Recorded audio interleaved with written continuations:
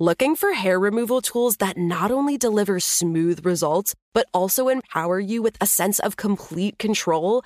Enter Conair Girl Bomb, your secret weapons for smooth, sleek results, made just for women.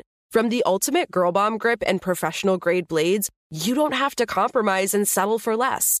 Conair Girl Bomb equips you with the precision and power previously reserved for men's grooming tools. So take your hair removal routine to the next level with Conair Girl Bomb. Available at ConairGirlBomb.com or a retailer near you. Hey, it's Will Friedle. And Sabrina Bryan. And we're the hosts of the new podcast, Magical Rewind. You may know us from some of your favorite childhood TV movies like My Date with the President's Daughter. And the Cheetah Girls movies. Together, we're sitting down to watch all the movies you grew up with and chat with some of your favorite stars and crew that made these iconic movies happen. So kick back, grab your popcorn, and join us. Listen to Magical Rewind on the iHeartRadio app, Apple Podcasts, or wherever you get your podcasts. Brought to you by State Farm. Like a good neighbor, State Farm is there.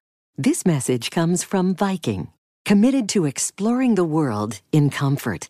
Journey through the heart of Europe on an elegant Viking longship with thoughtful service, destination-focused dining, and cultural enrichment on board and on shore. And every Viking voyage is all-inclusive, with no children and no casinos. Discover more at Viking.com. What if you could further gender equality and your financial goals? Well, Index IQ now offers a gender equality exchange-traded fund, or ETF, that looks to do both. Created in alignment with the nonprofit Girls Who Code, the IQ and Gender Equality ETF, ticker EQUL, or Equal, seeks to benefit both your portfolio's potential and our world. It's part of IQ Dual Impact ETFs and their mission to do more. Make an impact. Visit EQULETF.com. Refer to the episode's show notes for important information about the fund, and read the prospectus carefully before investing.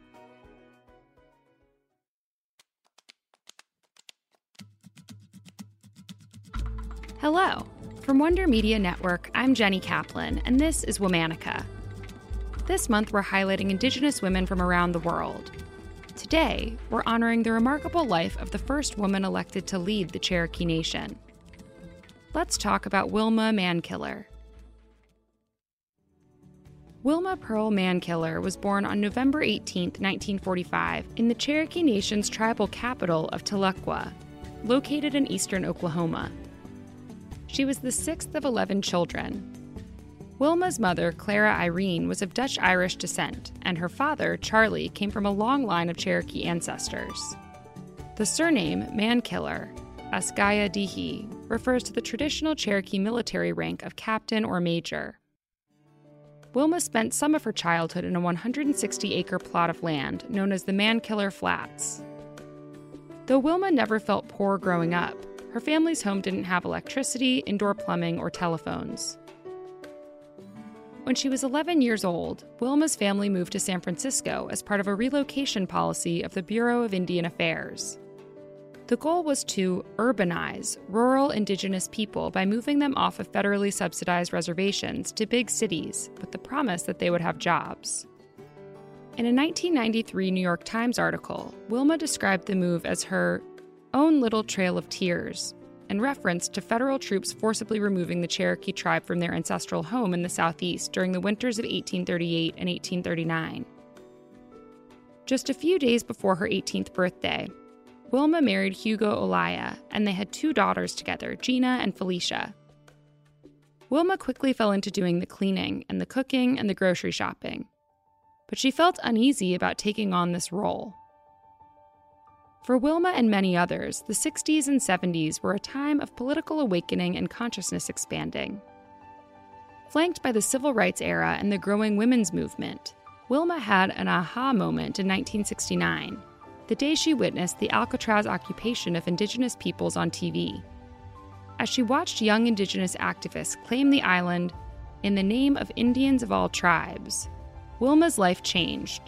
She recalled, "When Alcatraz occurred, I became aware of what needed to be done to let the rest of the world know that Indians had rights too." Wilma began to frequently visit the activists and raised money for the cause. Forever marked by her experience, Wilma started to empower the surrounding indigenous communities in California. She also started taking night classes at Skyline College in San Francisco State. In 1974, Wilma asked her husband for a divorce. They had grown apart and she didn't see a future with him. A few years later, in 1977, she moved back to Oklahoma with her 2 daughters. Back home, Wilma continued her activism. She began volunteering in tribal affairs and leading campaigns for better health and school programs. She became the economic stimulus coordinator for the Cherokee Nation, all while earning her bachelor degree in social sciences from Flaming Rainbow University in Stillwell, Oklahoma. In 1981, Wilma became the founding director of the Community Development Department of the Cherokee Nation. In that role, she helped develop rural water systems and rehabilitation housing. Her community impact led her to become the first deputy chief of the Cherokee Nation, as the running mate of the tribe's then principal chief, Ross Swimmer. 2 years later, in 1985, Swimmer joined the U.S. Department of the Interior, and Wilma succeeded him as Cherokee Nation's principal chief. During that time, Wilma's daughter Gina recalled, "People thought that we would be the laughingstock of all the tribes if we had a female leader." Wilma quite literally had to fight to get a seat at the table. At one of the bigger intertribal council meetings, Wilma was intentionally left out. She had to go find a chair, drag it in, and push her way up to the table. Right before they adjourned the meeting, Wilma stood up and said, "No, I have something to say." Still, Wilma was elected to a full 4-year term in 1987 and re-elected in 1991. During her tenure as principal chief, Wilma's priorities were to protect tradition and bring as much income to her community as possible. By the end of her tenure, her tribe's budget reached $150 million a year. She served as chief for 10 years, and her leadership was awarded with honorary degrees and, in 1998, the Presidential Medal of Freedom.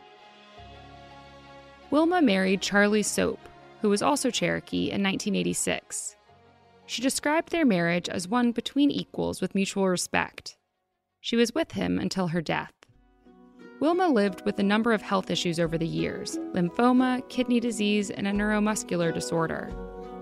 In 2010, at the age of 64, Wilma died of pancreatic cancer.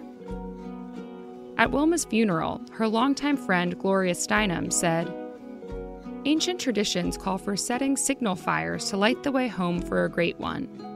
Fires were lit in 23 countries after Wilma's death.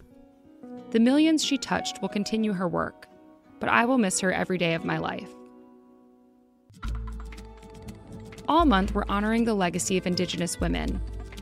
For more information, check us out on Facebook and Instagram at Womanica Podcast. Special thanks to Liz Kaplan, my favorite sister and co-creator. Talk to you tomorrow. This message comes from Viking, committed to exploring the world in comfort. Journey through the heart of Europe on an elegant Viking longship with thoughtful service, destination-focused dining, and cultural enrichment on board and on shore. And every Viking voyage is all-inclusive, with no children and no casinos. Discover more at Viking.com. Looking for hair removal tools that not only deliver smooth results, but also empower you with a sense of complete control? Enter Conair Girl Bomb, your secret weapons for smooth, sleek results, made just for women. From the ultimate Girl Bomb grip and professional-grade blades, you don't have to compromise and settle for less. Conair Girl Bomb equips you with the precision and power previously reserved for men's grooming tools. So take your hair removal routine to the next level with Conair Girl Bomb. Available at ConairGirlBomb.com or a retailer near you. So, should we go electric? I think we should go electrified with Toyota. Electrified? Electrified means options. Yes, we could go all electric with a Toyota BZ4X, but then there are hybrids like Grand Highlander, or we could do something in between like a RAV4 plug-in hybrid. So, Toyota is electrified diversified? Yup, and with more options for reducing carbon emissions, the closer we all get to Toyota's Beyond Zero vision for the future. Exactly how much coffee have you had this morning? Learn more about our Beyond Zero vision for the future at toyota.com/Beyond Zero.